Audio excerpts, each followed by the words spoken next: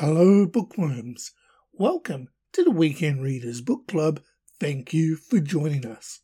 In this episode, we have finished reading and are going to be discussing the 2009 release, sports, feel-good, young adult story, $1 Million Throw by Mike Lupica. Now, this story evolves around a 13-year-old boy named Nate, or also known as his nickname, Brady. He got that nickname because, well, Tom Brady of the New England Patriots at that time was his favourite NFL quarterback or player, and Nate, he's the quarterback of his own football team. Through the story, we meet Nate's friends, his best friend Abby, and his parents, and we follow them all along as Nate does a purchase at his local sports memorabilia shop. He brought a signed Tom Brady ball, went into the draw, and won the chance to step out on the field, Gillette Field, the home of Tom Brady and the New England Patriots at halftime during an NFL game. And his objective is simple: throw a ball through a target 30 feet away. If he misses, the whole world's watching him. If he gets it through, he becomes a local legend. He gets the notoriety of actually doing it, and he walks away with a cool $1 million. This story takes place just as Brady purchases the football. It gets into the draw. It follows him being announced as a winner. It follows him through the pressure of playing football, but being that kid that everybody else wants to be, because everybody knows he won that chance to throw that football through that target to win $1 million. And it also covers up until game day and then slightly past that. So I read the book, and here are my thoughts on $1 Million Throw by Mike Lupica. Now, while this story is a football story, yes, there is a lot of football in this, both Brady or Nate telling the reader and explaining how he got into liking football. It also covers off his games, playing as the quarterback and being targeted because everybody knows he is that boy that has been chosen. But the story itself is a lot more than football. The relationship between Nate and his mother and father was absolutely great to read. It sort of highlighted a teenager's perspective of something that's happening in real life. His parents working second jobs, having money issues, and Nate or Brady knows that the money could help out the family a lot, but he's trying to take on board that, yes, he loves football, yes, he also loves his opportunity, but there's a lot of pressure going into it because this could be life-changing for his family.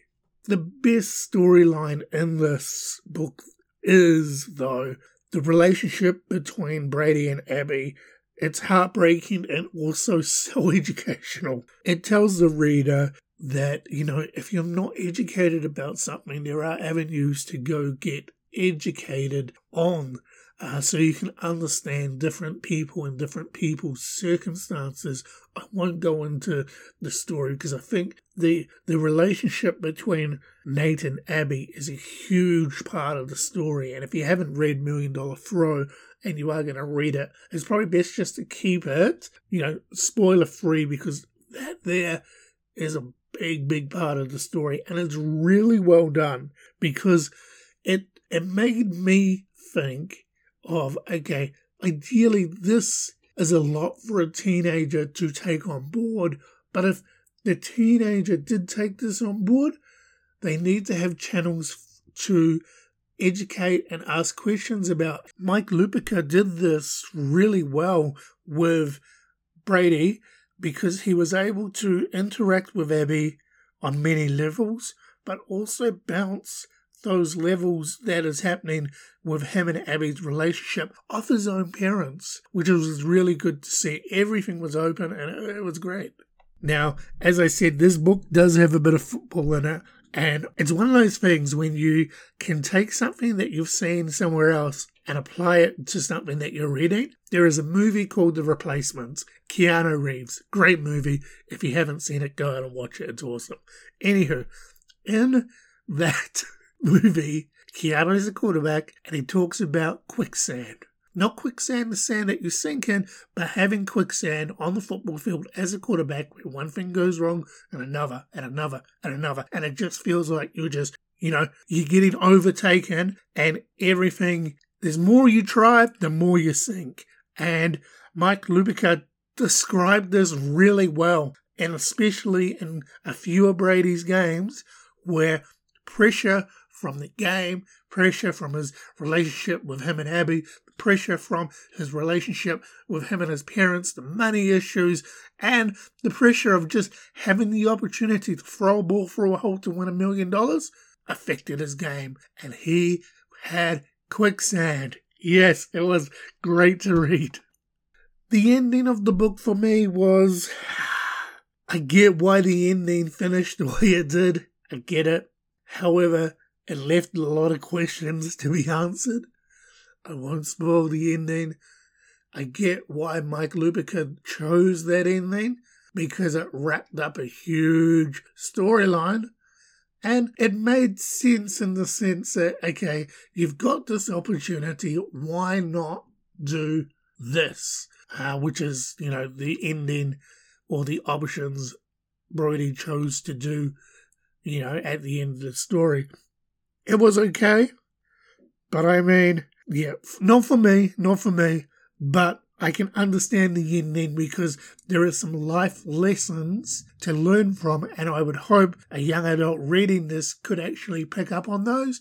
So that was really well addressed and, delivered via Mike Lupica in $1 Million Throw. So, with all this being said, will $1 Million Throw by Mike Lupica go on my bookshelf? I want to say yes. I thoroughly enjoyed this book. The life lessons, the story, the relationships. Not so much the ending, but I get the ending. Everything for me was on point. It was a great read. I enjoyed it. However, am I going to read this book again? Unfortunately not. So, while I rate $1 Million Throw very highly, unfortunately, it's just not going to go on my bookshelf because I'm not going to read this book again. So, I am going to put it in the box to be donated, and hopefully some new reader will pick this book up and enjoy it. But I would say to you, if you haven't read $1 Million Throw by Mike Lupica, and you've seen it and you've gone, oh, maybe I should give it a whirl, give it a whirl. It's a fun little book. I really enjoyed it, but unfortunately, I wouldn't read it again.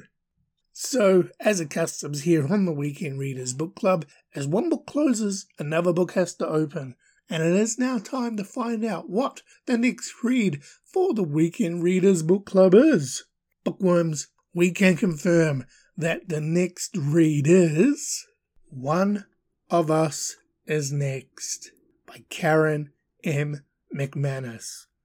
That title sounds familiar. That author sounds familiar. It should, because a few episodes ago, I read One of Us is Lying. And I said that it was the craziest book that I've read this year. It was batshit crazy. I learned that they made a sequel to it. We're reading a sequel. I want to see how good this book is, how it compares to the first book in the series, and is it as batshit crazy as the first book. So, One of Us is Next by Karen M. McManus. You are the next read for the Weekend Readers Book Club. So, bookworms, that was my review and discussion of $1 Million Throw by Mike Lupica, a sports book that I did enjoy, but just unfortunately I wouldn't read again, so it's not, not to be kept, will be passed on to somebody else, and hopefully they'll pick up and read it. Now, if you wish to engage with us, you can. We are on Instagram, Weekend Readers Book Club. We are also on YouTube and wherever you get your podcasts from, under the name The Weekend Readers.